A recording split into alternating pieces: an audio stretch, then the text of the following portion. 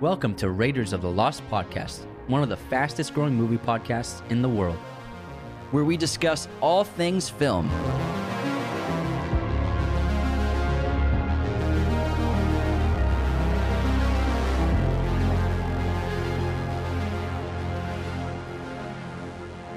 On this episode, we discuss streaming versus theaters. Hello, movie friends. Welcome back to the show. This is Anthony. And this is James. Today, we're going to take a break from doing actual movies and talk about probably the biggest discussion in the film industry in general with streaming versus theaters. We're going to go over everything we can think of in terms of topics when it comes to analytics, statistics, opinions of famous directors and producers and filmmakers, pros and cons to each, the box office over the last 2 years. We're going to talk about it all, as well as take some questions from people who we asked about this subject in our Instagram. And streaming obviously has very much taken over many forms of the industry, and it started out slowly. And I think that for streaming, there are definitely a lot of pros and benefits and good things that came from it, but also I believe that there are plenty of bad things, negative things that have affected the industry in terms of the experience of going to see a movie in a cinema with a crowded theater of strangers with a giant screen, amazing audio in that big dark room. The event, the experience, living that moment like going to a live concert to see your favorite band, that is becoming a less experienced thing, especially nowadays because of all the streaming on our TV. Absolutely. And before we continue, if you want to support Raiders of the Lost Podcast, the best thing you can do is share us with your family and friends. Become a patron at patreon.com/Raiders of the Lost Podcast. You'll get personalized videos, podcast schedules. Top-tier patrons get a monthly shout-out on the podcast, which we will do at the end of this episode, so stay tuned, top-tier patrons, to hear your name later on. The best perk of all is all patrons have access to our bonus episodes, which we post every Wednesday now. Be sure to follow and subscribe wherever you're listening. Go to RaidersOfLostPodcast.com and check out all of our content and everything. And thanks so much for tuning in. Before we get into the intense discussion, what do you think is the best streaming service? Best streaming service for movies? I would probably say Amazon, because they have the benefit of you can rent so many different titles that a lot of other streaming platforms don't have. Like, I think it depends on also what you want. I think Netflix before maybe 2020 was the best streaming platform for TV, especially because they had The Office, and that was like my go-to for... For you, it was the best. Yeah, for me, it was the best. But still, they had a ton of TV shows. Their movies have, I guess, gotten more... They've added a larger catalog of films. But I still think their movies kind of lack. They've gone a little better, but I still think Amazon is my go-to because, like I said, if they don't have the film, I can still usually rent it. That's a great point because in the renting price isn't that bad. It's only usually $3.99. I would say is the average to make a rental. Yeah, so that's no problem. That's usually I just do it on your account and I never tell you. Every once in a while I get a Venmo, but I don't think it's enough. But that's the same as renting a DVD or a VHS at Blockbuster. It was about $4 to rent a movie. So that is totally acceptable for a rental. So I have no problem paying that. And I would say that Hulu maybe has overtaken TV viewing, where I think they've gone very heavy into television. They have some good movies, but they are very heavy TV, that platform. And they also have live television, live sports, live musical events. So they've really, I think, honed in on less movies and more TV. And I think Netflix, their movie content used to be good. Used to be very good, actually, but I think over the last 5 years, they've really diluted their quality of their movies, and they've gone just to have the direction of let's get as many movies as we can afford and put them on this platform, whether they're good or not. So I think I agree with you. Amazon, I think, has a better selection, but also my favorite streamer is the very small Criterion Collection, which has the best selection of independent and foreign films. So that's, I think, the best streamer for quality over quantity. But if you're going to pay for something and you don't know international film, you don't know classical film that well, Amazon, I think, is the best choice. Yeah, but when it comes to subscriptions, no one's even close to Netflix. They're the OG, and they have by far the most subscriptions, and Disney Plus is kind of close, and I guess you could say Amazon Prime sort of counts, but not really. But then, like, Hulu's not even in the same ballpark as Netflix for subscriptions. What are the numbers of subscriptions? The subscription numbers, I don't have off the top of my head, but hold on, I can pull up real quick if you talk about something else real quick. Yeah, I could talk about it. And the thing is, it was amazing how it all started. I would say that the idea of streaming for movies and TV it all began because of Napster. So Napster, obviously, we all know, famously changed the music industry. And we went from going to Tower Records, going to Newberry Comics to buy a new album or record, and paying about $9 to $12 based upon what the artist and if it was new or not. And that was a normal thing. And you only had so much music on you.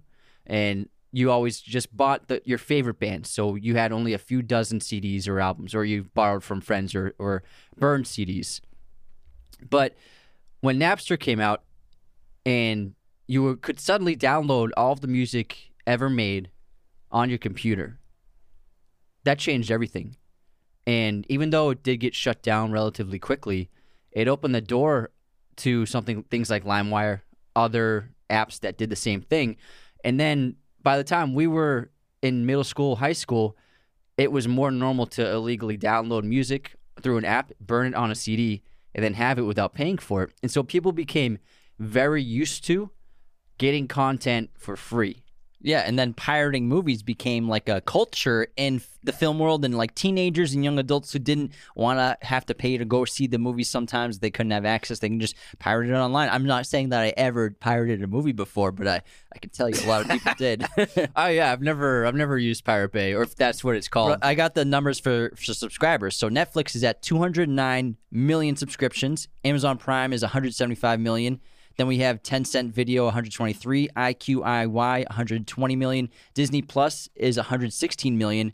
And then HBO Max, 675 million. Peacock, 54 million. Hulu is all the way down at 42 million, but still a lot. And then That's we have a lot. Paramount Plus is at 42 million. And so it just goes down from there. But still, like I say, no one's even really that close to Netflix besides Amazon Prime. But again, Amazon's kind of like... People don't get it just to watch Amazon Prime. Yeah, exactly. That comes with your entire bundle of getting the 2-day shipping and everything like that. Exactly. So back to the streaming idea, how it began. When was the last time you paid for an album of music? Oh, I don't even know, man. It's like a decade. Exactly. So if you are going to listen to music, you're going to on Spotify. Absolutely. You're going to pay the $10 monthly payment. I'm actually on. Yeah. I'm on a buddy's. Well, I'm on a plan. So you're not going to pay for I don't even pay. I'm on a plan of somebody else's. I'm in there like T-Mobile 5. Okay, well, I pay for my Spotify. Oh, it I'm sucks. a big boy. And the idea of paying for music, it seems like a ripoff now. It's crazy how it's happened. It's this mental trajectory of where the industries have gone, where I don't want to pay for all this music because it would be way too much money to want to listen to everything I want to listen to. So we have been conformed into this new idea of thinking where I want all access to everything just for a small payment. And so Napster started that, and then Netflix began that with their initial DVDs out in the mail. You would get 1 to 2 to 3 DVDs out at a time, and we used that a lot. We thought that was the coolest thing yeah, ever. They would ship a DVD to you in your mailbox, and then you'd take it out of the mailbox, rip open the envelope, and be like, "Oh, awesome, Goodfellas." Sometimes it was scratched and it wouldn't play because it was DVDs. Yeah, and then when you finished watching it, you would seal it up and then put it in the mailbox again, and then they'd get it back, and then you'd have to wait in a long list for like the movie you wanted. You had to wait like 2 weeks for because they didn't have enough of the DVDs. So it was a cool service, and it was the very beginnings of what the genius of that company's process would end up becoming. And then they eventually went to streaming, and then everyone followed suit. Once Netflix, everyone said that when they became a streamer, it wouldn't work. Like, who's going to want to watch movies on a streaming website? No one could predict what happened. I mean, Blockbuster had the opportunity to buy Netflix for $50 million, and they laughed at that. They're like, why would we buy this weird DVD for ship thing? Like, and they didn't understand that. Like, they're like, we're Blockbuster. No one understood. I bet Netflix didn't even understand what they could do with streaming. Absolutely and what not. would happen. It's like the social network. Like, they were just going day by day, and it was just exponentially growing. Mm-hmm. But what happened was it captured that idea that Napster created, where giving consumers access to everything just for a monthly payment, and it became the standard to nowadays. And the ironic thing is, when we were younger in our entire lives, we've had like, you have cable with 500 channels and nothing to watch, and you have all these movie channels, and it's like $200 for all this cable and like Stars, HBO, and like we always used to say, why can't we just have ESPN? Why can't we just have HBO? Yeah. But and now we have that, and everyone's still unhappy with it. They're like, oh, now I have to pay $5 a month for that, and now I have to pay $6 for this. It's like, that's what we wanted. That's what we have now, and we're still not happy about it. This episode is brought to you by Paramount Plus. Get in, loser! Mean Girls is now streaming on Paramount Plus. Join Katie Heron as she meets the plastics in Tina Fey's new twist on the modern classic. Get ready for more of the rumors, backstabbing, and jokes you loved from the original movie with some fetch surprises. Rated PG-13. Wear pink and head to ParamountPlus.com to try it free.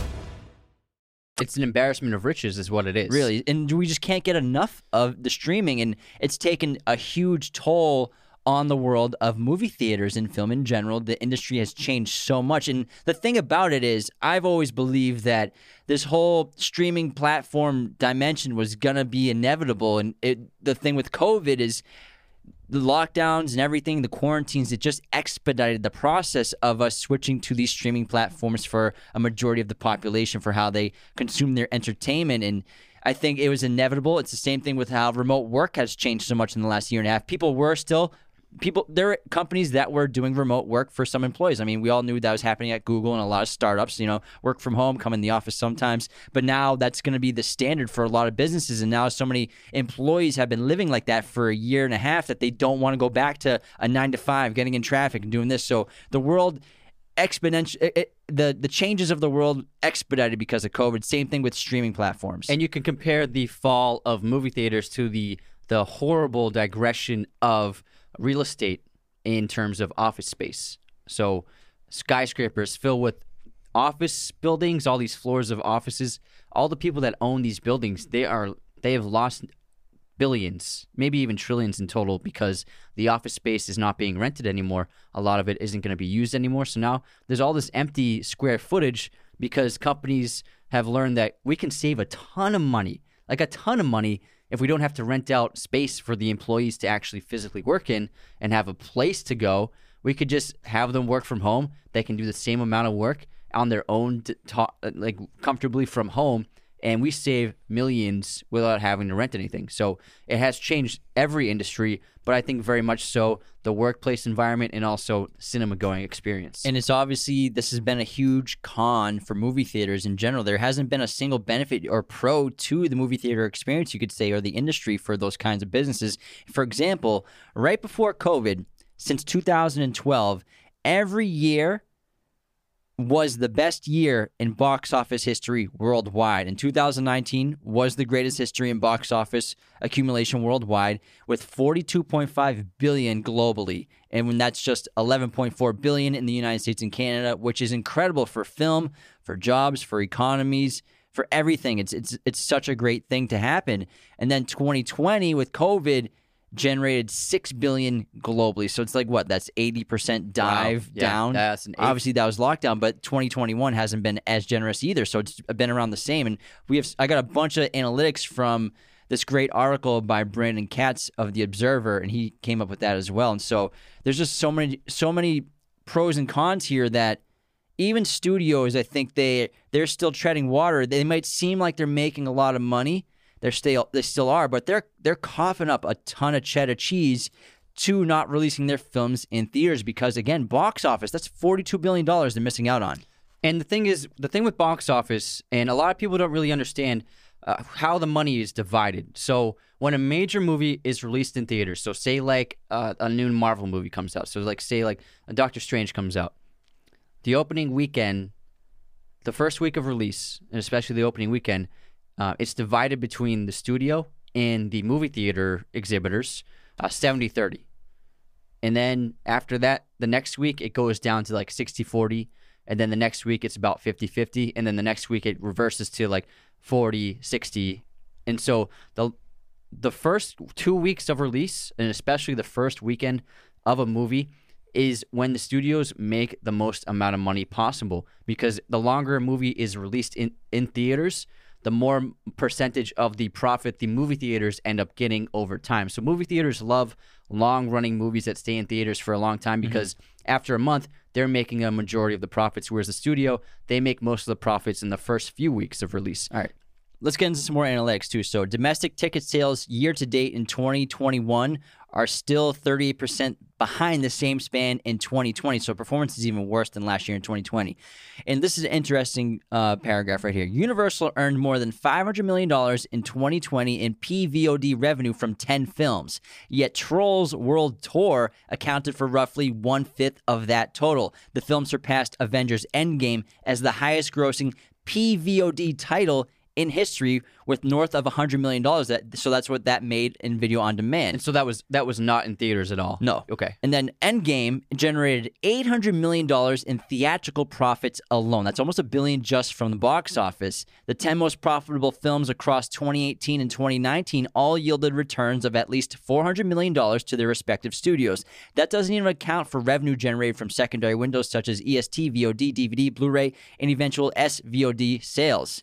And meanwhile, SVOD only films lack staying power, with the average movie losing 63% viewership per day from week 1 to week 2, according to Entertainment Strategy Guys. So these movies that come out only on demand, they're losing 63% viewership from week 1 to week 2. And now usually if you have a great movie that comes out, the second weekend, it should only drop about 25 to 30%.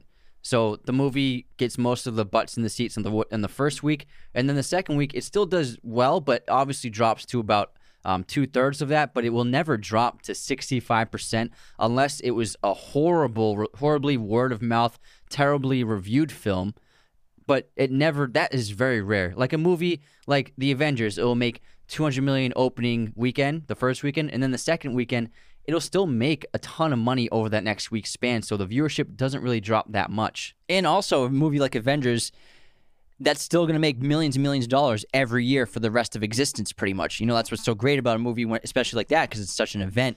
But I'll tell you real quick why that happens, why the difference is. Because VOD, there are so many choices, so if people aren't going to watch Trolls the first week it comes out, they're probably never going to get around to it because there's so many other titles, whereas in a theater, only a few movies get released every weekend, and so there aren't that many choices to see in a cinema. And you have more motivation to go, it's only here for 3 weeks, we better go see it before it's out of theaters, versus interest in streaming services, only original films. So like if a Netflix movie comes out or a Hulu original comes out with only the release on the platform digitally, there's virtually no interest in it at all, no clicks or nothing after 5 months. Whereas a film like I said, Avengers that comes out, or even just any movie that comes out in theaters and then comes to streaming, that still has interest in it for years and years to come. It's because of the experience.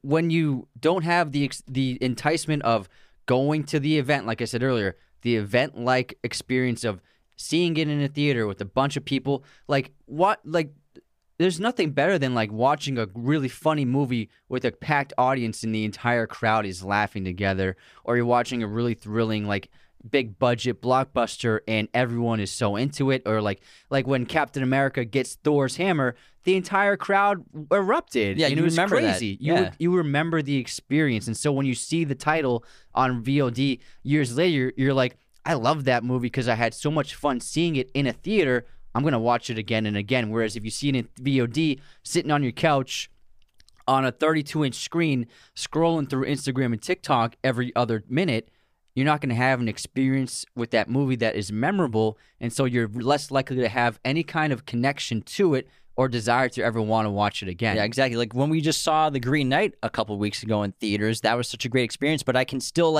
think back and transport myself into the theater and that experience and how special it was to be in a packed theater to see such a great film. But now, are platforms getting... Hold on, I want to get to one more thing about ticket sales. I'm sorry. You get Before to ticket you go sales into that, because this actually adds on to it. So go for it, pal. And so the reason why studios panicked during the pandemic, obviously. They're like, what's going to happen?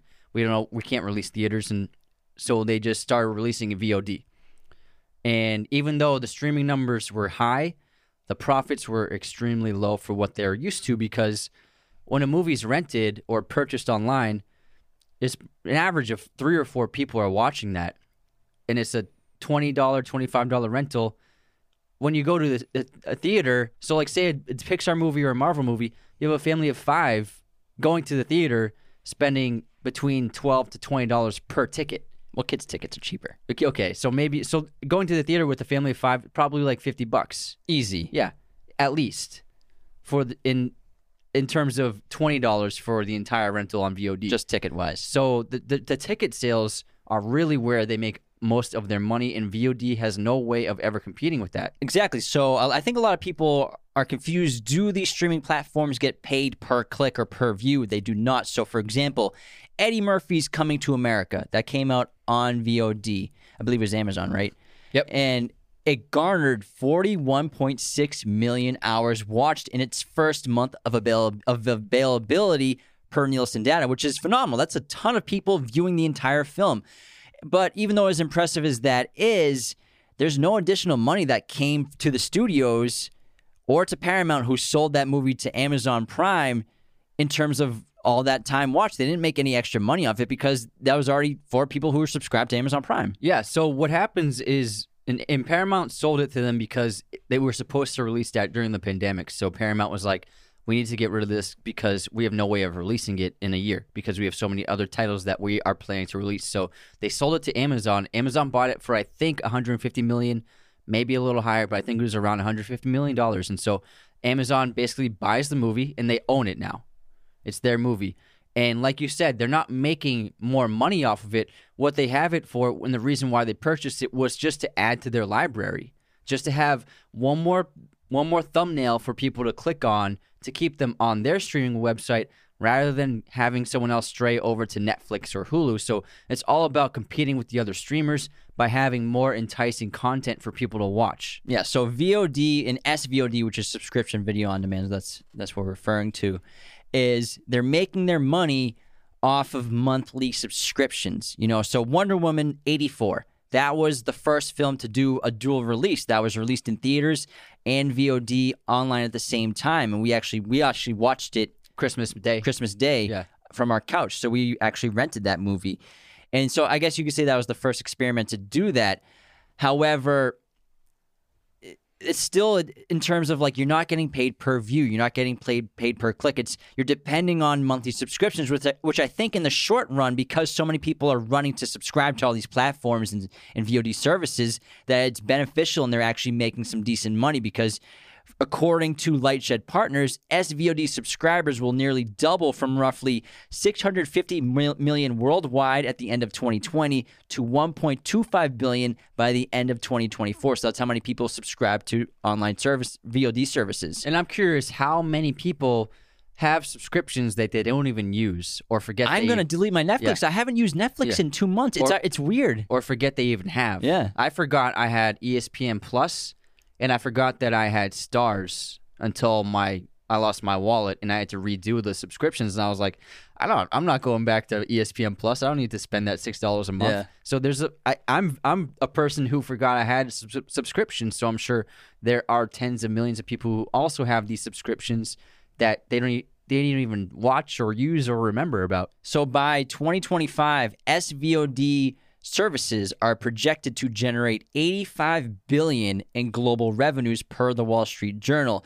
And even though that's a ton of money, streaming still can't replicate the immediate cash infusion of a box office hit like Frozen 2, which delivered Disney nearly $600 million in theatrical profit in 2019, as well as an estimated $80 million plus in 80 plus million in domestic home market sales. So it's really hard to replicate how much money they can actually make. And again, I'm referencing Brandon Katz of The Observer with these statistics. But also, so take Frozen. So it made a crazy amount of money for the studio because of its theatrical run. But also, that movie was very special for kids. That movie became a cultural phenomenon.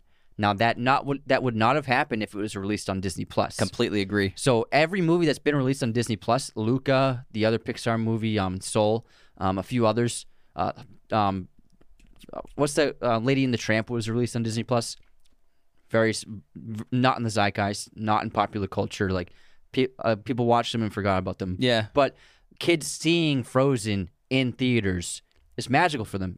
I remember seeing things like Pocahontas as a kid and other great kids movies and just being totally blown away and stunned by this big screen and the amazing sound. And it's even kids recognize the difference between going to a theater and watching something on their TV. Now, what Frozen did, which no streaming movie can ever do, Disney made probably 5 times as much money on merchandise from Frozen. They made billions from the merchandise. There would not be any merchandise for Frozen sold if it was released on Disney+. Well, it'd sell some merchandise. Some merchandise, but it would not have become the cultural phenomenon. Every kid was singing that song. Probably not. So our niece, she had probably at least a dozen different items of merchandise from Frozen. Disney got like $200 from our brother just from the merchandise. So things like that, studios want our understanding, like they're not having that cultural experience from VOD. Magical experience. Yeah, exactly.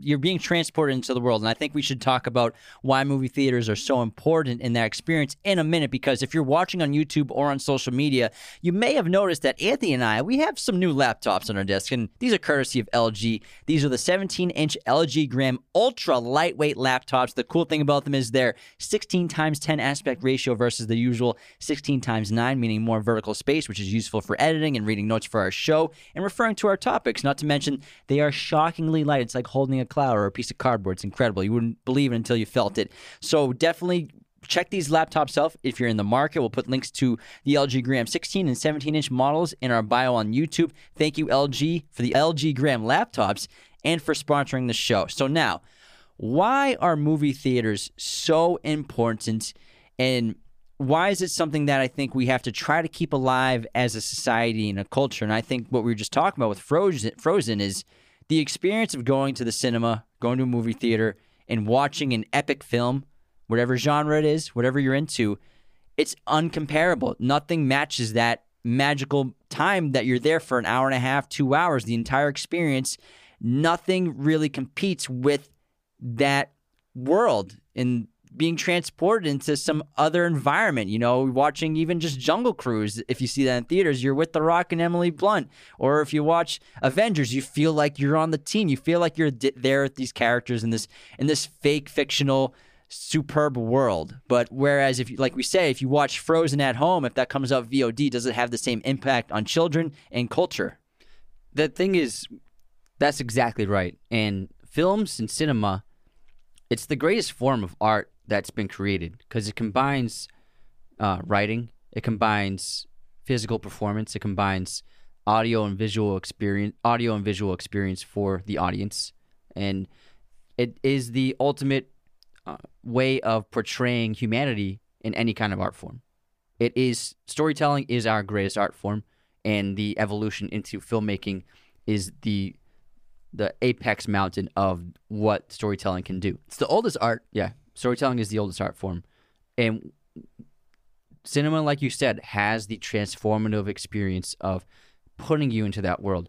The reason why you feel transported is because the screen is massive and the audio is insane and you're surrounded by darkness and you're not distracted by anything. Hopefully you have your phone off when you go to theaters, people.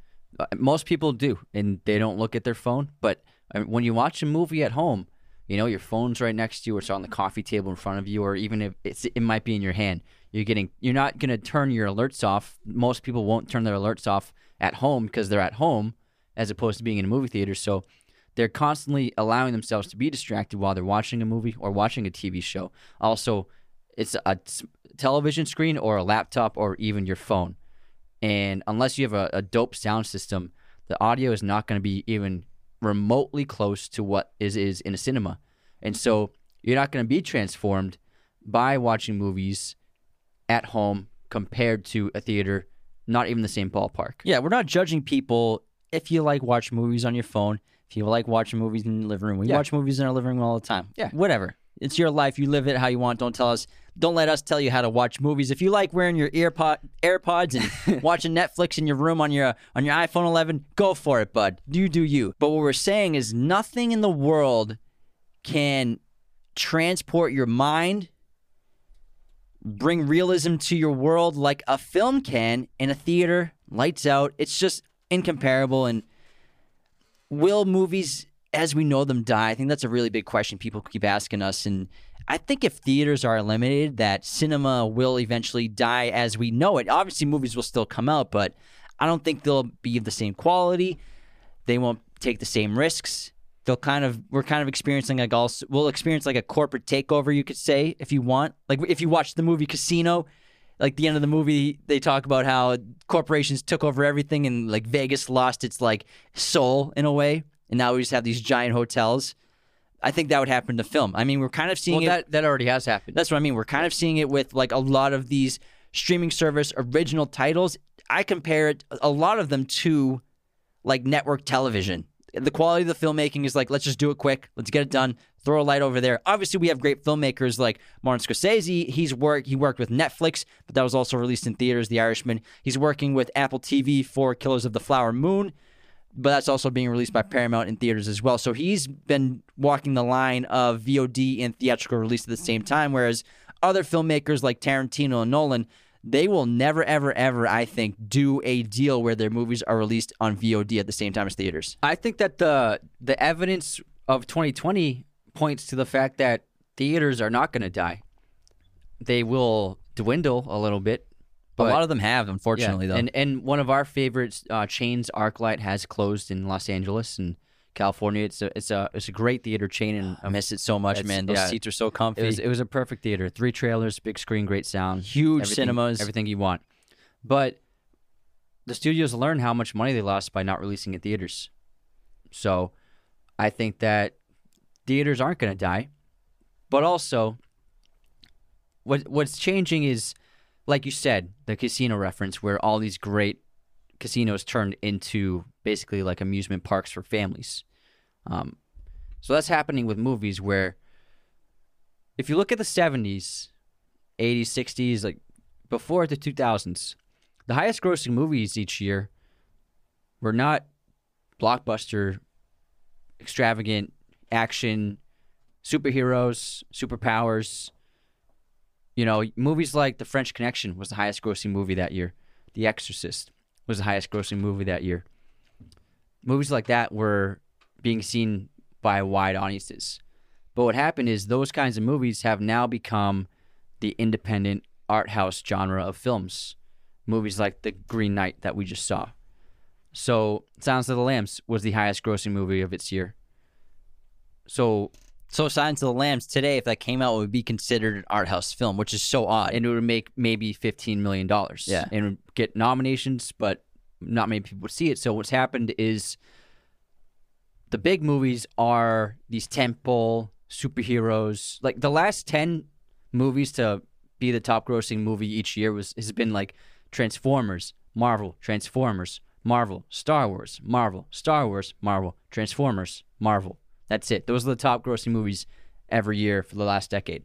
So that's what's changed about the film industry, where studios are relying on comic books, franchises to get their money. And now the old successful blockbusters are now considered independent films. Yeah, it's a great point that you brought up, that studios, even though they might seem like they're not, they're actually losing money with the subscription services too. So the analytical firm Moffett-Nathanson estimated that Warner Bros.' decision to open its entire 2021 film slate day to date on HBO Max, meaning it would release their films at the same time in theaters and on HBO Max on the same day, cost the company at least $1.2 billion in revenue for the year, with HBO Max's monthly average revenue per user, ARPU, approaching $12. That's $100 per month, $144 annually. The streamer would need to add 8.3 million new subscribers this year to cover that loss, and as of late April, HBO Max was on pace for more than 11 million new subs in 2021. So it seems like they'll probably account for that loss, but still, no, maybe the pandemic had made people subscribe, and then when people start going to theaters again, they're going to unsubscribe. Probably. Unsubscribe to HBO Max. I mean, we'll probably unsubscribe eventually. So those projections, I don't think, should qualify because of how unique of a situation 2020 was. But Netflix is the only major streaming service that has still reached the scale and is generating cash off its streaming service because, again, it has over 200 million subscribers. But Netflix was losing money for years. Yeah. They were losing billions of dollars per year, and other studios can't afford to do that because Netflix was borrowing money based upon their proof of concept of their business, and then they eventually broke over that plateau and began profiting only. But Warner Brothers, Paramount, like, they can't afford to lose money every year for a long period of time. And the thing with the studios and how they all like immediately launched their platforms online because of COVID, again, it expedited the process. They were going to do this stuff eventually, but they had to do it rapidly.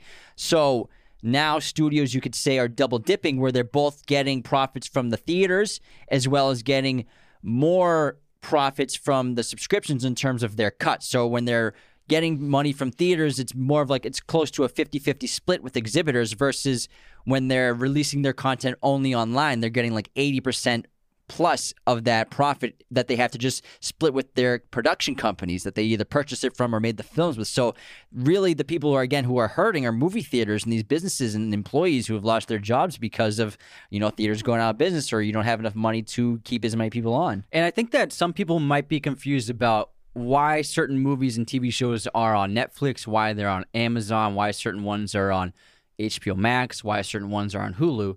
And what happened was when Netflix became extremely prominent and then Amazon Prime started streaming and then when Hulu started streaming, what they would do is they would license content. So they would license a movie from Warner Brothers for 2 years.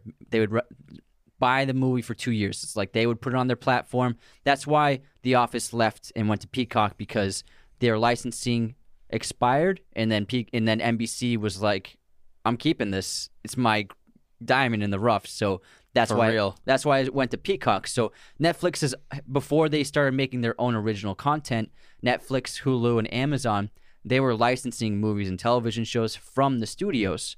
And so that's why Netflix has been super heavy on original content.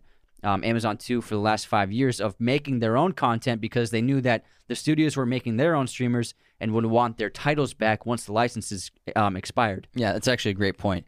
But again, I think the quality of the original VOD releases isn't even really close to what these production studios have been doing for the last 100 years. I would say, in terms of Netflix, the only great things they've done have been The Crown, House of Cards. What are you talking about, TV? Yeah, in general? actually, but in movies, I don't know. The movies, they do have some good ones, like The Irishman. Obviously, Scorsese made that. Yeah. I think The King, Outlaw King, two very underrated movies.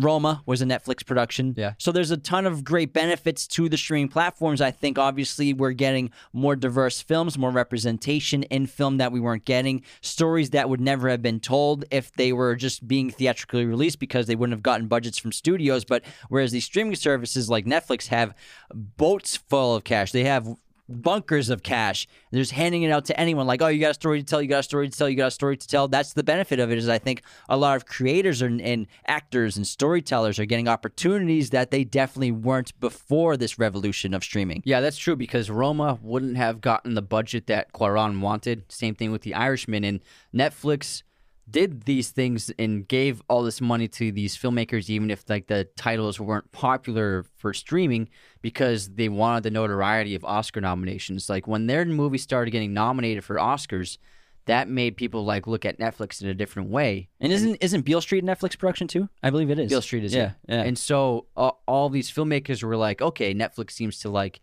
be a real deal, but also they are a great thing about Netflix is they allow filmmakers to have creative control over their projects and let them do whatever they want. Well, streaming platforms in general. Yeah, all of them do for the most part. Whereas studios have infamously been very meddling in terms of fighting with filmmakers about creative differences. A great example of that, where filmmakers and storytellers are able to retain their entire artistic vision for their films and their projects, has to be Zack Snyder's Justice League. You know, we're not going to get a 4-hour and 5-minute movie released in theaters. You're not going to get his entire vision. I'm sure he wanted to do 6 hours, but they were like, come on, you cut some stuff out. But we wouldn't have gotten that amazing 4-hour film from, in the aspect ratio he wanted to do, also the black and white version, without streaming platforms. So there are pros where I think, artists are getting to see what they exactly want. Studios are less likely to handcuff them with their decisions of what they're making on the film. And there also has been controversy in terms of the decisions to stream at the same time as release. And most famously, this happened for a movie that's not coming out until October 15th, I believe, second week in October, and that's Dune. Denis Villeneuve's new film starring Timothée Chalamet. And this movie was originally in the contract supposed to be a theatrical release. Obviously, things arose with the pandemic, so Warner Brothers and HBO Max panicked, and they did this release same day, streaming and theatrical. And they still are sticking to their guns of same day release.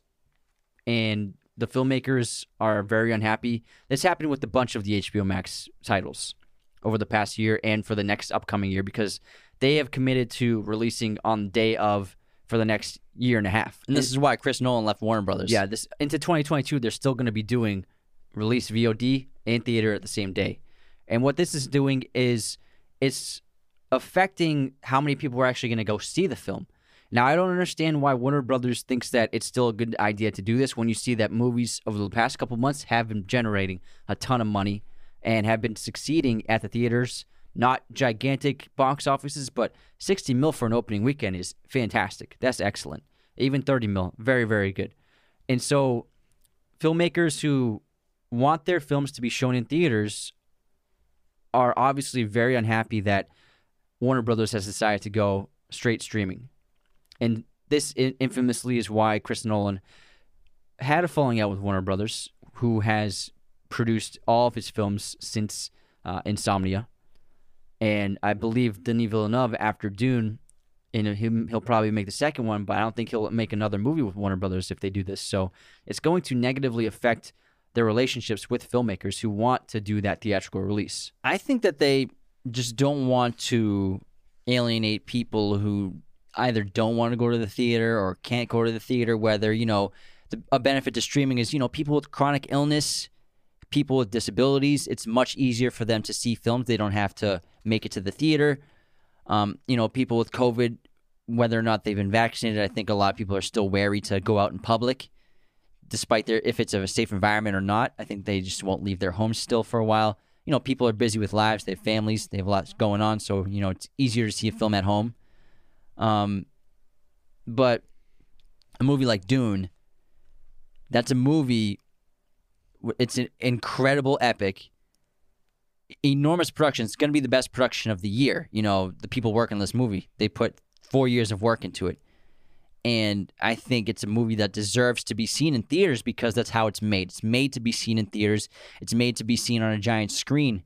And I don't understand why they don't just go the route where it's the 45-day theatrical release and then it's on streaming platforms. And that seems to be, I think, the smartest thing to do going forward. Have it for a month in theaters, at least 3 weeks in theaters. So the people who worked on the film, who put their souls and lives into it for several years, it seems like it was for a reason rather than losing the purpose of it in a way for it just to be streamed online. Yeah, and 45 days for those who don't feel comfortable or are incapable of going to the theater, that's not that long of a wait. That's just, a few weeks. That's fine. It's not like it used to be where a movie would leave theaters and then 3 months later, then it would come out on DVD. So that's a very short wait. And Disney also has faced controversy and legal action from Scarlett Johansson, famously for doing the day of release, both streaming and theatrically, because it cost her, I would guess... Of Black Widow. Yeah, Black Widow. I would guess it cost her $25 to $30 million of her own money from a paycheck. She was getting back end for box office. Yeah, and Emma Stone apparently is preparing a legal battle for Cruella for doing the same thing with that film. And I think that Disney learned from those two legal battles, as well as the lack of money they made, that they have to do the 40-day theatrical window first. So that's what they're going to do from now on. And I think that every streamer should probably adopt something similar. Yeah. Want to head into our intermission? We'll take a little break from... Yeah. This has been a great conversation. It's been a wonderful conversation. Let's tone it down a little bit, and so we'll have some fun. Let's lighten it up. We're going to go into our intermission, and we'll do some fun movie games. First one's going to be our movie quote competition. I have two. One from a fan named Jake. What's up, Jake? This is Jake's quote. There's something out there waiting for us, and it ain't no man. Oh, that's a good one. Can you say it again? There's something out there waiting for us, and it ain't no man. Predator. Yeah, nice job, guy. Thanks. Nice job. This one's a little tougher. Well, you might be able to get it. You're a wicked smart guy. I just got the first one. All right, ready? No, I'm not ready. Okay, I'm ready. It's too bad she won't live. But then again, who does? I like your delivery. Thanks. Try to nail it. Can you say it again? It's too bad she won't live. But then again, who does? I don't know. Blade Runner. It's Gaff. Gaff. His yeah, bud with the facial hair and origami. Yeah. All right, your turn. Good one. Okay. I'm trying to do the obscure ones lately. Oh, super obscure. That's pretty obscure. Yeah. Like when people think of a Blade Runner quote, they That's don't not think what of I that. thought of. Yeah. Yeah. Trying to challenge me. Seeing what you got. All right, go for it. Here's my quote. No, I shot him. The bullets in the fall killed him. Say it again. No, I shot him. The bullets in the fall killed him. The bullets in the fall killed him. Yeah. The first character says, you killed him. And so this character says, no, I shot him. The bullets in the fall killed him. I don't know. Collateral. Oh, good Vincent. one. Yeah. That's such a good movie. Yeah, it's a great Tom's movie. awesome in that movie. Yeah. So isn't Jamie. Yeah. All right, guess this movie release year. Layer Cake. 2004. Nice. Come on, play. Easy peasy. Good job. Here's my movie release year. Days of Thunder. Oh, Tommy. Again. 1988. I did not write it down. I just put Days of Thunder. Oh my God! Did you not? You're not right though. It was early 80s. I'll look it up. That's so funny. 1990. 1990. You didn't even early I was 80s. way off. I was off. Wow, My bad. I came prepared for work today. How about you? I'm the guy who does his job. You must be the other guy. Who the F are you? I just wrote movie release year, Days of Thunder. That would be a cool one to look up. All right. Movie pop quiz time. In Fight Club, who owns the bar where in the basement the fight clubs are held? Oh, what's his name? I thought you'd get this immediately. Sal. No. Mel? No. Oh man. I can't believe you don't get this. We do the quote all the time. I know, I can't. Please let us keep it, Lou. Yeah, you don't know where I've been, Lou. You don't know where I've been. I can't believe you didn't get Lou. the first try. Sucks to suck. I knew it was some like truck driver name. Truck drivers listening right now are like, oh, come on, man. His name's probably Sal. My name's not Lou or Sal or Mo. It's Bert. It's Herb, our bus driver. Hey, man, we have truck drivers that listen to us. Truck drivers are cool. Truck drivers make the world go round. They really do. Everything you get was delivered on a truck. I hope you enjoyed those avocados. A truck driver brought them to you. Everything was delivered by trucks. Okay. Most underappreciated people in America, possibly. It is the most important. Possibly. It's one of the most important jobs in the country. All right, let's move on.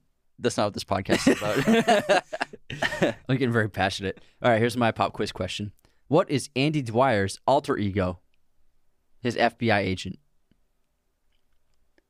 Andy Dwyer's alter ego. It's an FBI agent.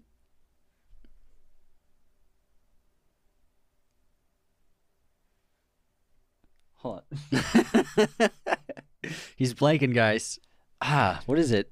Burt Macklin. Oh my God. Burt Macklin's on the case. Burt Macklin, FBI. Damn, that was a tough one. I've only been through Parks and Rec once, so I'm not super. I'm like, sounds like you're making an excuse. I am making an excuse. That's exactly what I'm doing. I thought that was obvious. All right, who's our biggest hater of the week? I got. Besides TikTok for blocking us and banning us for 4 days. Yeah, once again. We're about to lose our TikTok account, guys, so Yeah. please follow our backup, which is Raiders of the Lost Podcast, too, because we just got banned for 5 days, and we can't comment, or post anything, so it's going well. Yeah, we love TikTok. It's been a great week. Yeah. It only is the source of all of our marketing, but, thanks. We're going to lose all that revenue, too. All right. Okay, here's our hater of the week. It was on a Mummy clip. Sam Alex, who commented, "You guys didn't even talk about the scene where O'Connell throws the chair at Benny. Unsubscribe." I love our fans. Unsubscribed. I love that he listened to the whole podcast and he was probably waiting for that. They didn't mention it. Got anything else? No, not for haters. All right, cool. We got 2 supporters, 2 great 5-star reviews on Apple Podcasts. The first one is Ian, that bourbon guy. Ian's been a fan for a while. He's been a patron for a while. We love Ian, so thanks for leaving a 5-star review, pal. The only movie podcast I listen to. Been following James and Anthony from the beginning, but didn't have iTunes to review. Seriously, it's taken me years to find a movie podcast I don't get annoyed with. You guys are the best. Keep it up. Thanks, Ian. That's actually why we started this podcast, because all the other ones annoyed us too. And then we have B Bomber, The Boys. Yay! Since no one asked me what's in the box, What's in the box? well, I'll flipping tell ya. I love how you kept it PG too. A hilarious brother duo with a love for cinema and all things movies. They present the theatrical world in a fun and entertaining way that makes long trips in the car a breeze. I find myself laughing just as hard as if I'm in the same room. Without any hesitation, this show is wicked good, my guy. 5 out of 5 stars. That's a wicked pistol review, kid. Yeah, thanks. I appreciate you guys making the Apple counts just to leave those 5-star reviews. That's awesome. That's so amazing. I wish you could leave reviews on Spotify and stuff, but you just can't. On this day in film history, it's September 9th. In 1956, Elvis Presley appears on The Ed Sullivan Show for the first time. 2001, Band of Brothers, based on the book by Stephen E. Ambrose, created by Steven Spielberg and Tom Hanks, premieres. And for birthdays, we have Hugh Grant, Adam Sandler, and Michelle Williams. That's a great list of birthdays. What do you got for a streaming recommendation? I have Patterson, which stars Adam Driver. I was going to say it's Sal Driver. Did you pull another Days of Thunder movie? I was like, what's his name? That was like me with Andy Dwyer. Yeah. My brain just went white. But it's a really great independent film about a local bus driver in a small town who's like, coming to terms with life, and he loves poetry, he loves to write, and it's a really sweet, endearing small film. I really like it. Yeah, it's really good because Driver's been doing so many different kinds of roles. It seems like he does like 5 movies a year, and they're all always really good. He's on fire. This one's just like kind of like a different like small indie feel, and I love that the performance he gives. It's very soft and passionate. It's great. It is soft and passionate. That's why I use those words. But speaking of streaming, soft and passionate. it's like the ultimate lover. It just cracks me up. I am soft and passionate. Love. Antonio Banderas. All right. Speaking of streaming, a lot of streaming means we've been not leaving the home much, so we got to start taking care of ourselves now that the world's opening up. And so head on over to our fantastic sponsors, manscaped.com, to get the Lawnmower 4.0 trimmer. Use our coupon code Raiders of the Lost at checkout for 20% off and free shipping worldwide. Anthony and I have been using these now for a couple months, the 4.0 trimmer. We got the exclusive advanced versions of it, so we've had them for a little while. We're big deals, guys. And they're pretty epic. This brand new groomer is waterproof. It's skin safe, 7,000 RPM, wireless charger, built-in light. You can literally use this in the shower in the dark if you want. I don't recommend it. You might injure yourself, but it's skin safe, so you won't hurt yourself that way. Fellas, you got to get on Manscaped. Everyone listening, if you need to get a gift for the man in your life, you don't know what to get them for like an anniversary, a birthday, can you please take this hint and clean yourself up? It's been several months gift. Those are the best ones. Head on to manscaped.com. Use our coupon code Raiders of the Lost at checkout for 20% off and free shipping. I recommend their Performance 4.0 packages. It's a bundle of stuff. Can't go wrong. Anyways, tell us some movie poster stuff, pal. Our amazing sponsor, movieposters.com, has an amazing coupon code for you to use. It's an amazing code. It's amazing. Did you blank on that too? Raiders 15 off. I didn't know I was gonna be doing an ad, but I got it. Use our coupon code Raiders 15 off. You didn't know you were gonna be doing an ad? I forgot. Do it every time we film. Anyways, I'm the guy who does his job. Raiders 15 off gets you 15% off your order at movieposters.com. They have a wide array of selections from any kind of movie you can think of, all sorts of sizes, framing, backlighting. Movieposters.com has all your poster needs. Check out our set on YouTube. You'll see that our walls are covered with these amazing posters. High quality. Don't go to Amazon. I know it's free shipping, but it is not even close to how amazing these posters look. Again, use our promo code Raiders15 off to get 15% off your order at movieposters.com.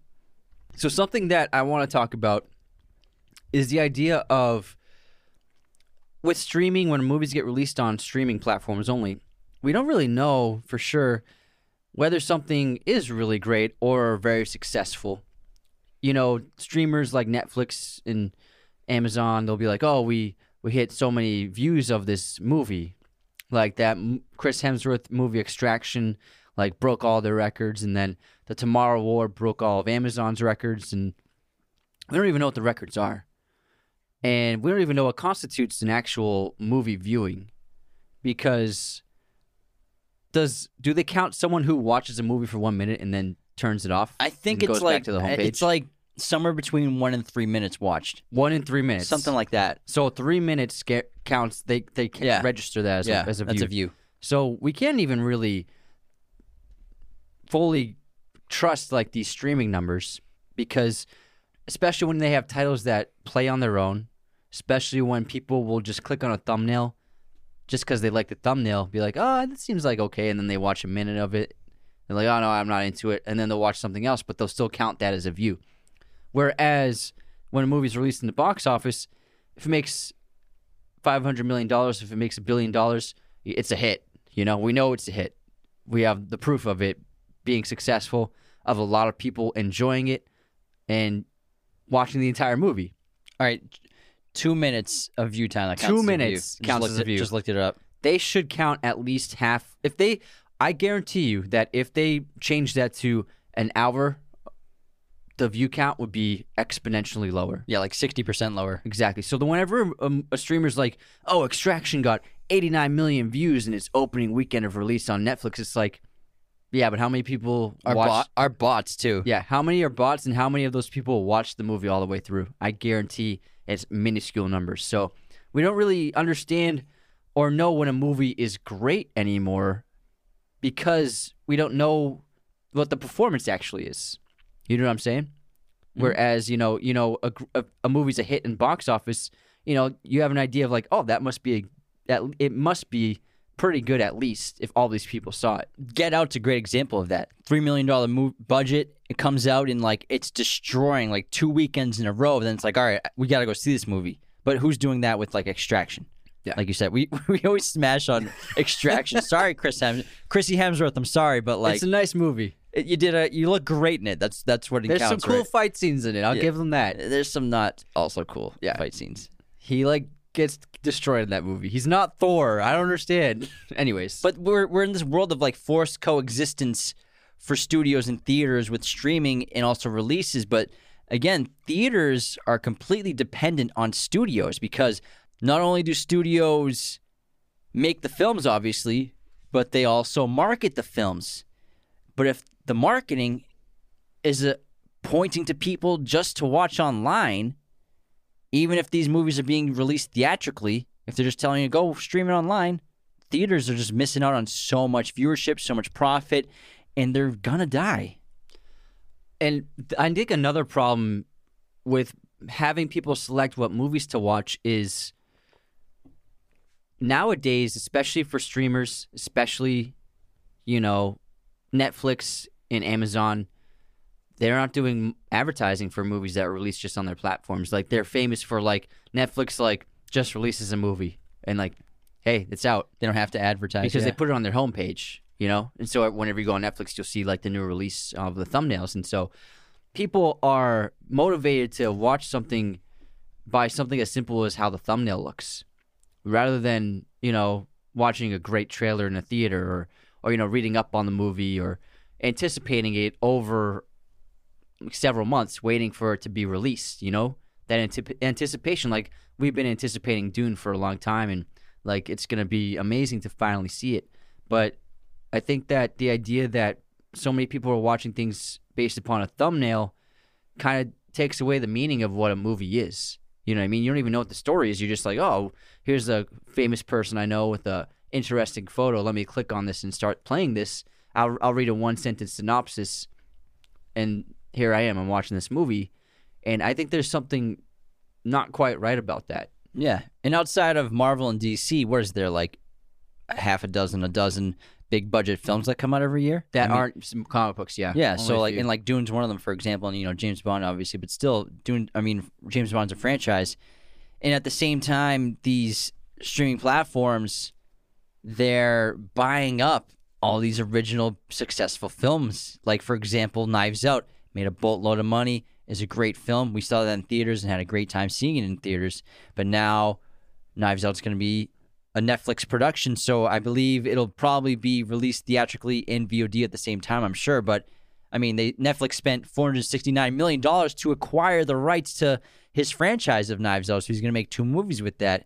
And that first one made $300 million worldwide in its first release, so they're probably not going to come close to maybe what they made theatrically from the original film with the 2 films. And the reason why it was such a costly price tag is because what happened when streaming became really big and started making their own movies and releasing movies like Netflix original, Amazon original, the way that actors and filmmakers were paid was not established. Because what happened before streaming is a movie would come out, and then when it gets released on television, syndicated, when HBO would pay for the licensing of a movie, all the filmmakers and major actors would get royalties. And royalties are like a quarterly check that actors and producers and filmmakers receive based upon the performance of the movie after theaters, how it does in DVD sales, how it does on television. Every time The Office plays on TV, the actors get paid something. It's not a ton, but if it gets played enough on TV, you're making like a couple thousand every day. And so what happened when streamers were making their own movies, they never established a royalty payment system for the actors and filmmakers. And so they would just pay for the movie to get made, and then that was it. And so the producers and filmmakers and actors they started taking legal action against streamers saying, we want royalties. This is a standard practice in the industry. If you're using our content indefinitely, we should be getting some money for that. And so this is why Daniel Craig is getting $100 million for the 2 Knives Out movies, $50 million each, because they've now developed the contract negotiations after making deals with the guilds in the SAG and the unions. Sorry, the unions. And so they've come to an arrangement where Daniel Craig is getting paid $50 million because they're already calculating what his royalties would have been for theatrical and then DVD, Blu-ray, and streaming releases over time. And so they're just giving him that up front instead of him getting paid, maybe a few $100,000 over every year from royalties. They're just giving him all up front. So that's why he's getting paid $50 million right away. And also, why are you going to watch Knives Out 2? Benoit Blanc, played by Daniel Craig. Exactly. That's the main draw. Yeah. So if it was theatrical, he probably would have gotten paid $25 million, and then back end plus royalties, and that would maybe over 20 years add up to $50 million. So now Netflix is like, they do it all in one hit, and then it's done. He's basically getting paid like a quarterback in the NFL right now, like $50 million per movie. Woo! And The Rock just got paid $50 million from Amazon for a film too, right? Same reason. Yeah. So they're paying for the royalties in advance. So it's all coming from. That makes sense. That does make sense. Yeah, I'm glad I could be of service to you. Thanks so much. But I still think there's like the biggest debate for us personally is the experience. And I think, theater versus the couch. The couch, it's familiar. It's comfy. You got your spot. You have, the armrest that you like. Or the pillow adjustment. Yeah, you have your snacks. You're in your socks and your PJs. What's your favorite movie snack? My favorite, what, at home? Theater. Oh, theater. My go-to is, if I get a movie snack, peanut M&Ms. Nice. But they also make me feel like a big POS at the same time because it's like 700 calories for this small bag, but they're so good. But again, the experience, so at home, you're on your couch, you're comfortable, you don't have to worry about going out in public, you don't have to worry about seeing people if you don't want to see people that night, if you're not feeling great, not in the right headspace, you don't have to worry about driving, parking, none of that. Sticky counters, which I love sometimes. You don't have to deal with those. Sticky floors. You don't have to deal with that. You don't have to deal with people on their phones, even though you're probably going to be on your phone while you're watching at home.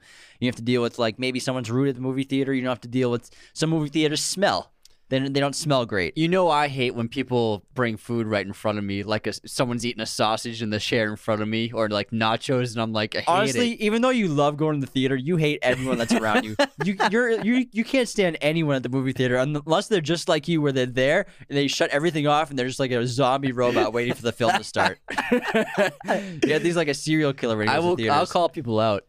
I will tell people to be quiet. Well, that's when the movie starts and people are still talking. Like, yeah. within a few minutes. I give them laser eyes. You'll give them like 2 minutes, then you'll turn around and be like, all right. But anyways, the experience at the couch at home, it's comfortable. You know, the bathroom's right there. So I understand that. You know, I do that all the time. I watch movies and TV on the couch all the time. You don't have to go to Hollywood and find parking. Yeah. It's easy. It's convenient. Whereas going to the movies, not everyone loves the experience. I personally love the experience. I get so excited and giddy on the ride to the theater. Like, I'm like so amped up. We sometimes listen to the music or similar music to the film we're about to see. Generally, it's Hans Zimmer. Yeah. So we just get so amped and like we park and we're like, oh man, we're here. We pick up our tickets. I am ecstatic as soon as I'm on my way to the theater, and I love getting there and I have my routine. I get a water. I'll get my peanut M&Ms. We go to the bathroom. We go to the bathroom before we walk in the theater every single time. We have our routine. Then we have our tickets, which we specifically selected in the exact same spot pretty much every time. 2/3 up in the middle-ish. It's the best audio, everybody. Middle. 2/3 up, best audio for a movie theater. I love it. I love the experience. Then I love waiting. I shut my phone off and I sit there and I just people watch for about 15, 20 minutes. I love the trailers. I love the loudness of the theater. I love the smell. We go to pretty good theaters, so I love the seats we sit in. They're always comfortable. I am fine with dealing with some people that text in front of me like a couple rows ahead. That's fine. I can block it out. Generally, people are usually polite and they're usually respectful in movie theaters. But then when it's time, you know, the floodlights start to dim down and they start to go to complete darkness, and you're like, oh my God, it's finally about to begin. You know, we've got the credits for signed copy for a Chris Nolan movie, and then this cool opening Warner Brothers logo, and then just it's finally here. When this trailer of this movie that I've watched 30 times, and I've just been doing research on the posters and the images, and we've made TikToks, and we've talked about it on the show, and we're finally here. We're at the theater. We're about to finally watch this movie, and it's amazing every time. I love it. I live for it. You know, it's one of my favorite things in the world to do is that entire thing that I just explained, and then watch the film, because there's nothing like it in theater experience of watching a 2-hour film that you know is going to be great. We don't see bad movies. You know, we know what's going to be good. But the anticipation and then the outcome, the experience, and then when the movie's over and, you know, me and you just sit there for 5 minutes, we're always like, oh my God, like that was so good. And we watch the closing credits. We don't move. We're just like, oh, we watch I read like every person who was on the movie. I read all the names and I'm sitting there and we're just like, do we get up? Do we not get up? Or No, it's respectful to wait for the top of the line credits to end. And then when it gets to the smaller crew, then you can leave. And then we get up and leave and we just walk out and we're talking about the film, and the whole car ride home we're talking about the film. And it's just a great night and experience. But that does not happen with streaming VOD for me, not usually even close to that. Because you're not in control of the movie. It's playing at a theater, and you can watch it or you can go to the bathroom and come back, but it is not stopping for you. It's this thing that is just from start to beginning, it's playing. Whereas if you watch it from home, you don't have that same understanding of you can just pause it if you need to, or if you need to go to the bathroom, just pause it and go. If you want to make a phone call or someone's calling you can pause it. And so you can constantly interrupt it, but there's something different about knowing that you're not in control of the situation and you're there to experience what's being played for you. Yeah, I just feel alive at the movie theater. Yeah. I feel like I'm in a different world. You can escape whatever problems you've had that day. You know, if you're having a bad week at work or in your social life and personal life, romantically, if you're having financial issues, whatever's wrong in your life. Financial issues? Just like that sigh before it. If you're having financial issues. No, I'm solid. No, you're not. You're solid. I'm solid. I'm just teasing, guys. He's good. I have zero debt, all right? I worked very hard to get rid of that. It was the sigh. Whatever's wrong in your life, you can really find escapism, really, I think, only in the movie theater for most people, because most people... I mean, I think a lot of people have lost the ability to not be distracted by things constantly. And I think the movie theaters, when you shut your phone off and you're there in the cinema watching the film, it's one of the real forms of escapism you can still find in the world. I also agree with everything you just said. And I have a deep love for the theater. And I have a deep love for films. But I think that there's a problem with regards to those who are in control of releasing films now. And this term has come out and has become so widely used and so regularly used over the last 5 years. And I'm talking about the word content. Nowadays, studios, streaming services, corporate companies, they keep saying, we want content. We want more content. We're all about making content. That's what we do. We make content for TikTok. We make content for YouTube. But this shows like there is a lack of respect for the art of cinema, the art of, great television, by just reducing it to content, a thumbnail on our homepage, just another 8-hour miniseries or a 2-hour movie for you to use on our streaming app. And I really think that it is dangerous for the industry. It's dangerous for the art form. And I think that that is one of the reasons for the reduction in quality in most of the content on these streaming services, because they view it as just something to have for something to click on. It's like a friggin' ad on a website. And I think that is one of the worst parts about what's happened in the streaming world. Yeah, and this is the opinion, obviously, of Martin Scorsese, where cinema's dying.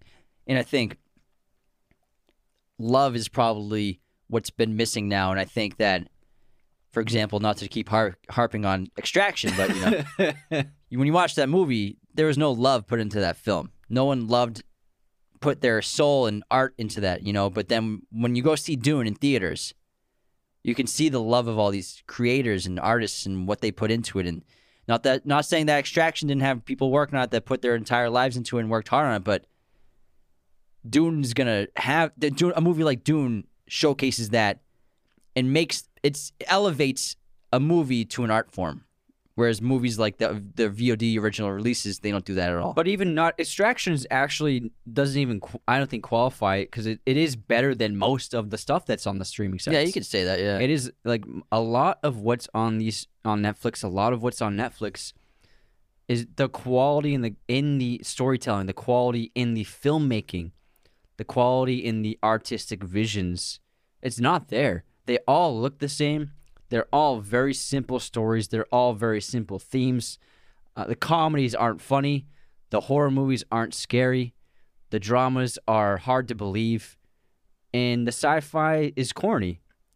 And even though they have enough money to make these movies, they're not. And even though, like you said, a lot of people are getting opportunities to make movies, that doesn't mean that they're all going to be great artists. You know what I mean? There are lots of movies getting made by people who aren't true visionary artists. Just wait until the holiday season, because we've been, for the last year and a half, because of COVID, so many projects got the green light and expedited because, like you said, they just want to put out so much content out there. Halloween season, of course, we're going to get a bunch of horror movies, but wait until like the holiday December Festivus seasons. We're going to get like 20 movies on each platform of like holiday films. It's going to be insane how much content is going to be thrown in your face. And these are all movies that were just made this year. Yeah. Obviously holiday movies get made every year, but I'm talking like there's going to be like 50 holiday movies released in terms of all these platforms releasing them in studios. Exactly. And so did we need 50 holiday movies? Absolutely not. Did we need maybe 3? Sure. But they want you to keep clicking. That's a driving force. I think one of the biggest problems is the driving motivation of making as many titles for their library as possible, rather than a studio trying to make as many great films as possible to release. There's a big difference. And also, I think another major issue that I have is that these corporate giants are in charge of huge numbers of production companies, huge numbers of libraries.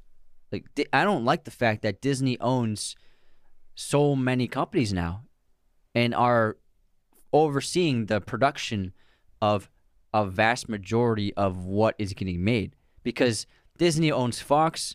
Fox owned a ton of small independent films production companies. Disney owns, famously Marvel, Star Wars, Lucasfilm, Pixar. But they also own other companies that also owned smaller production companies. So I don't like the idea of these monolith corporations, these superpower corporate daddies being in control of a majority of what's getting made. I think that I don't like the idea of that at all. I think it was inevitable, though, in the world we live in. Like all industries. It was inevitable. I mean, we're seeing it, like we said, with jobs and remote working, but also online shopping. Amazon, I mean, 10 years? How many employees is Amazon projected to have? Like 50 million or something like that? Right now, Amazon employs 1 out of every 176 people in It's going to America. be an insane amount of people are going to be working for a company like Amazon in 10 years. It's going to be ridiculous. And that's what's going to happen. I mean, and especially like MGM just got bought by Amazon. Okay, yeah, exactly. So that's another example. And they have a giant catalog. And eventually probably be just like even fewer of these streaming services, platforms, corporations that own even more. And so that's really what's happening. Really is just the corporate takeover of the entire industry, just like everything else. Yeah, it's scary business, man. Scary business. Do you have any more stuff that you have for notes that you want to bring up? Let me just skim through real quick. We talked a lot, like a ton. Because we also have a bunch of questions that people sent us on Instagram. Let's do the questions. I think I'm about done with my notes. All right. This is Kennedy. How does it impact creators like writers, producers, directors, etc.? Again, pros and cons. Like we said, a lot of stories are being told. A lot of filmmakers are getting the green light. They're getting budgets to make stories that they probably wouldn't have been able to make. So that's definitely a pro to it. And also creative control over their projects, Yeah. which filmmakers are retaining from streamers. Yeah. Let's see. Do studios make as much per stream as they do per ticket sold? We answered that, so they don't make money per stream. It's per subscription per month. And the money they're making is much less than theatrical release. Alrighty.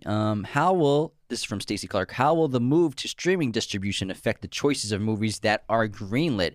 I think that the move to streaming distribution means just like we've been talking about, more and more movies are being greenlit.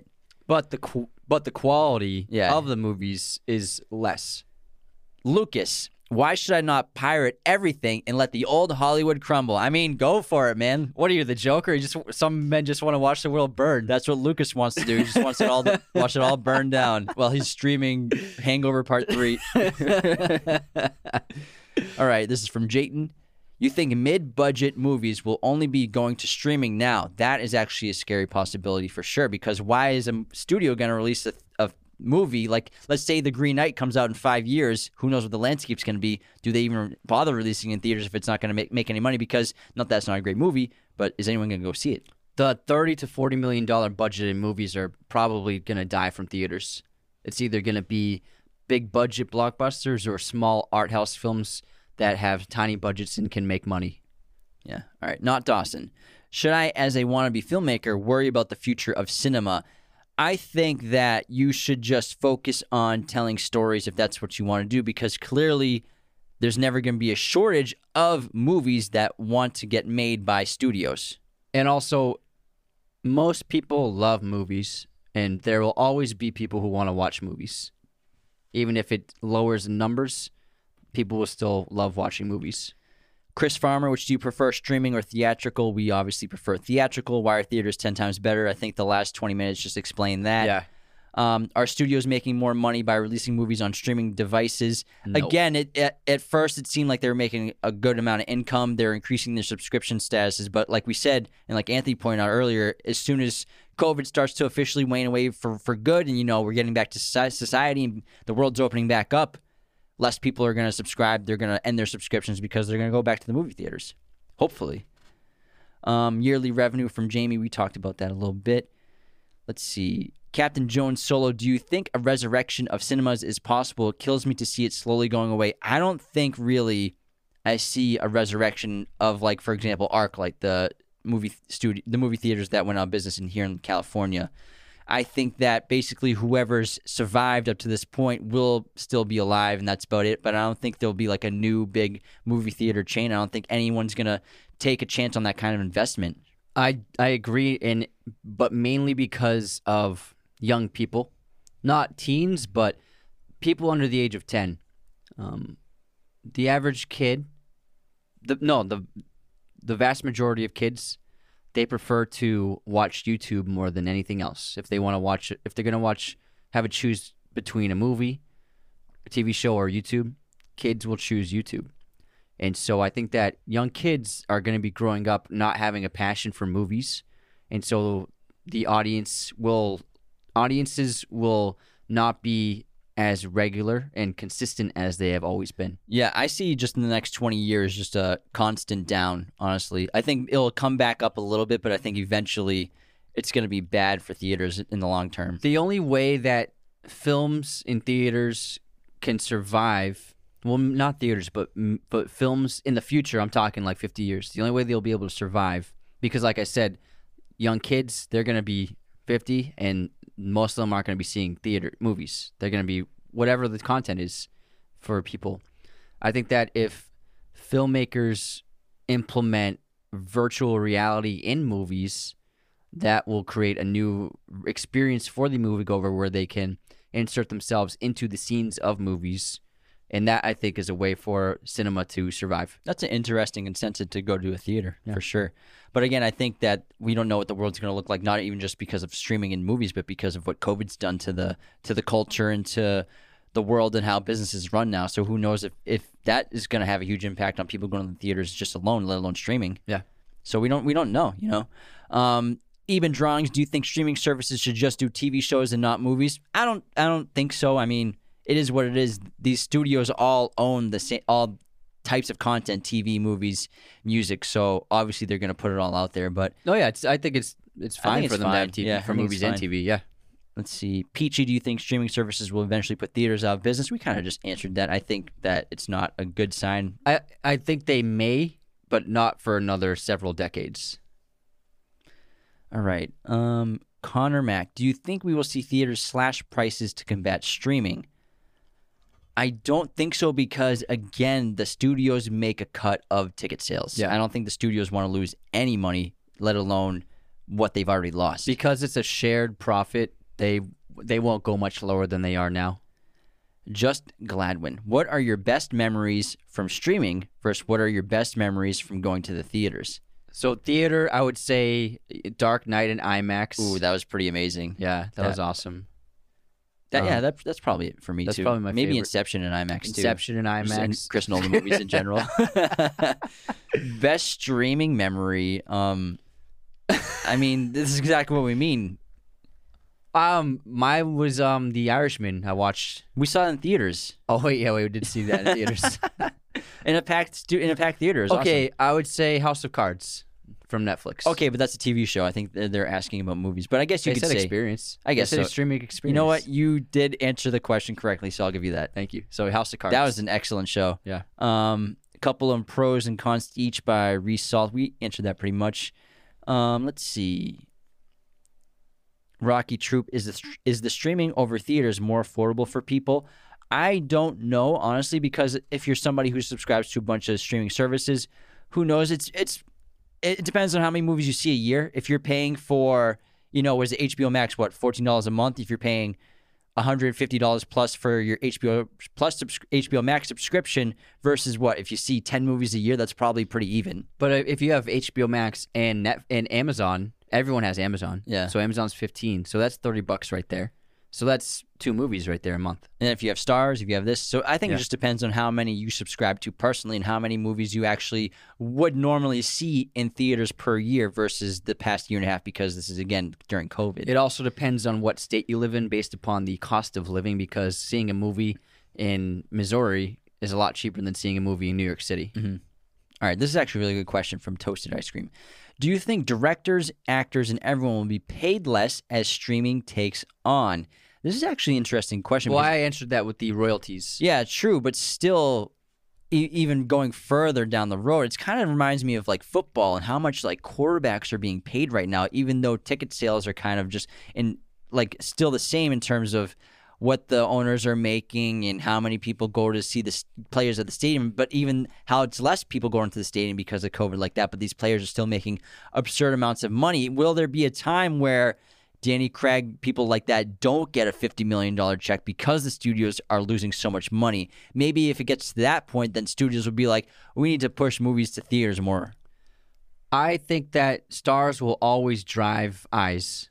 So I think that stars will always make a lot of money, which is why the quarterbacks always make a ton of money.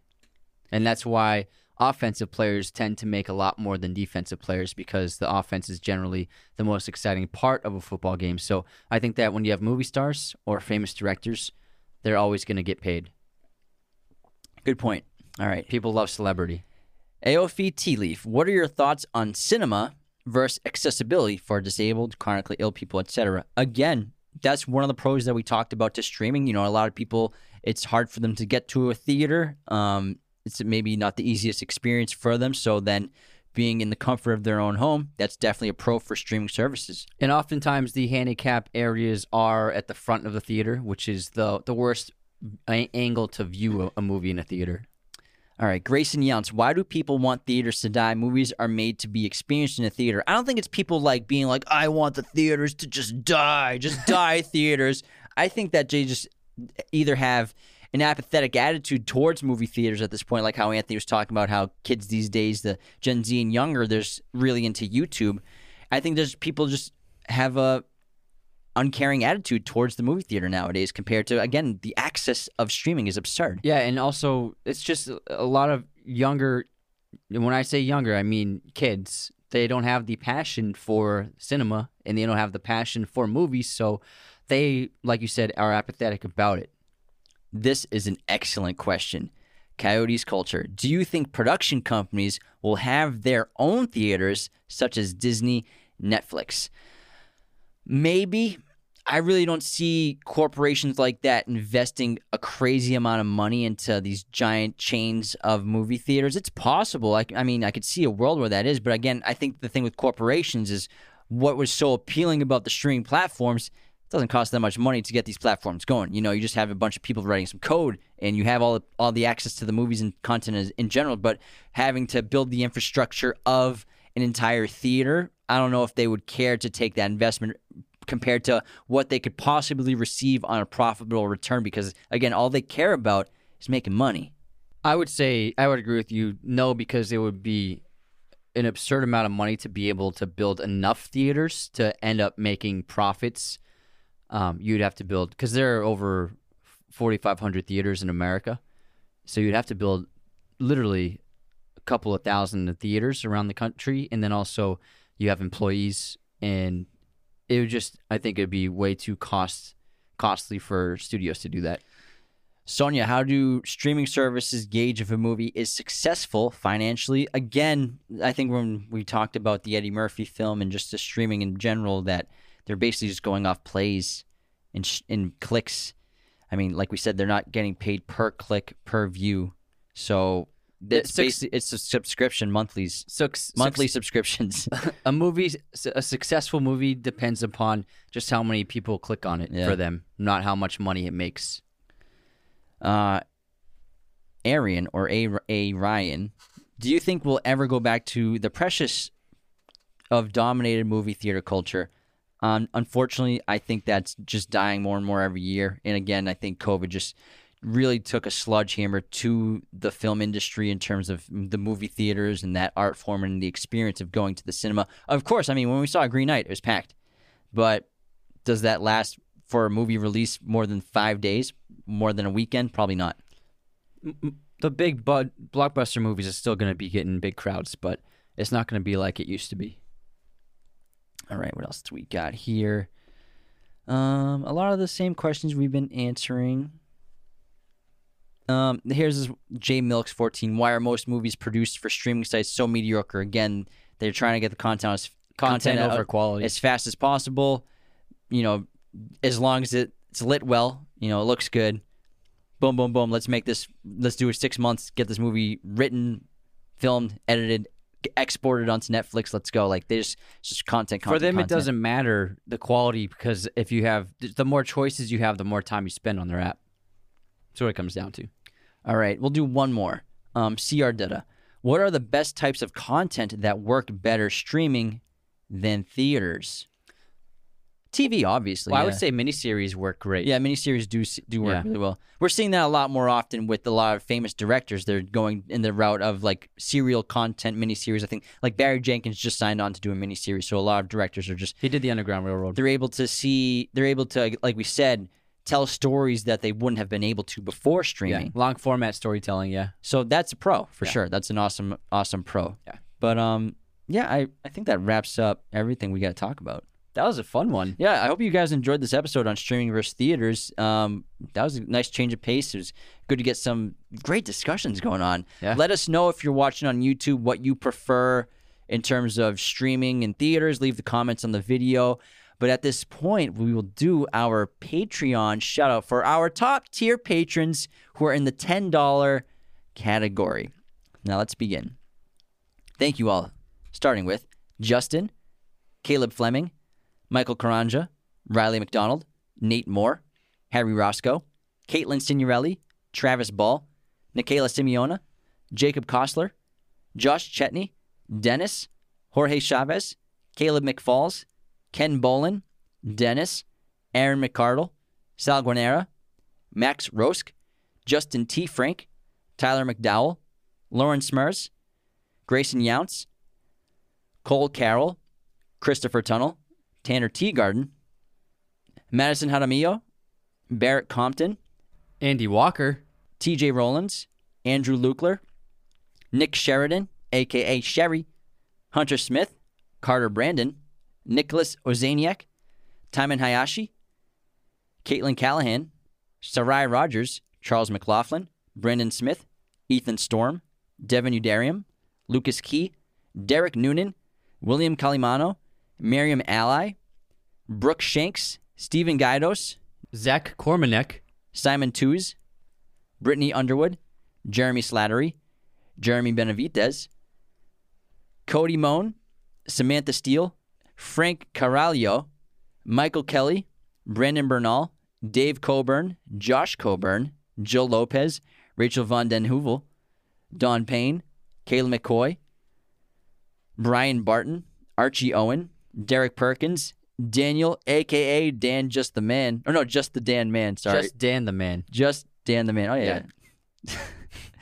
Jack Jordan, Olivia Pacini, Megan Costa, Chris Farmer, Patrick Clausen, Desiree Clausen, Luke Clark, Joanna Tronina, Anthony Lampares, Colleen Medler,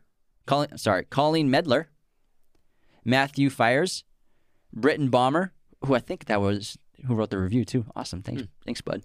Spencer Pike, Gabrielle Townsend, who's our bud on Instagram, Anthony Farmer, Lauren Kimberly, Maxwell McCree, Hayden Hensley, Odin Childs, Evan Smith, and Leslie.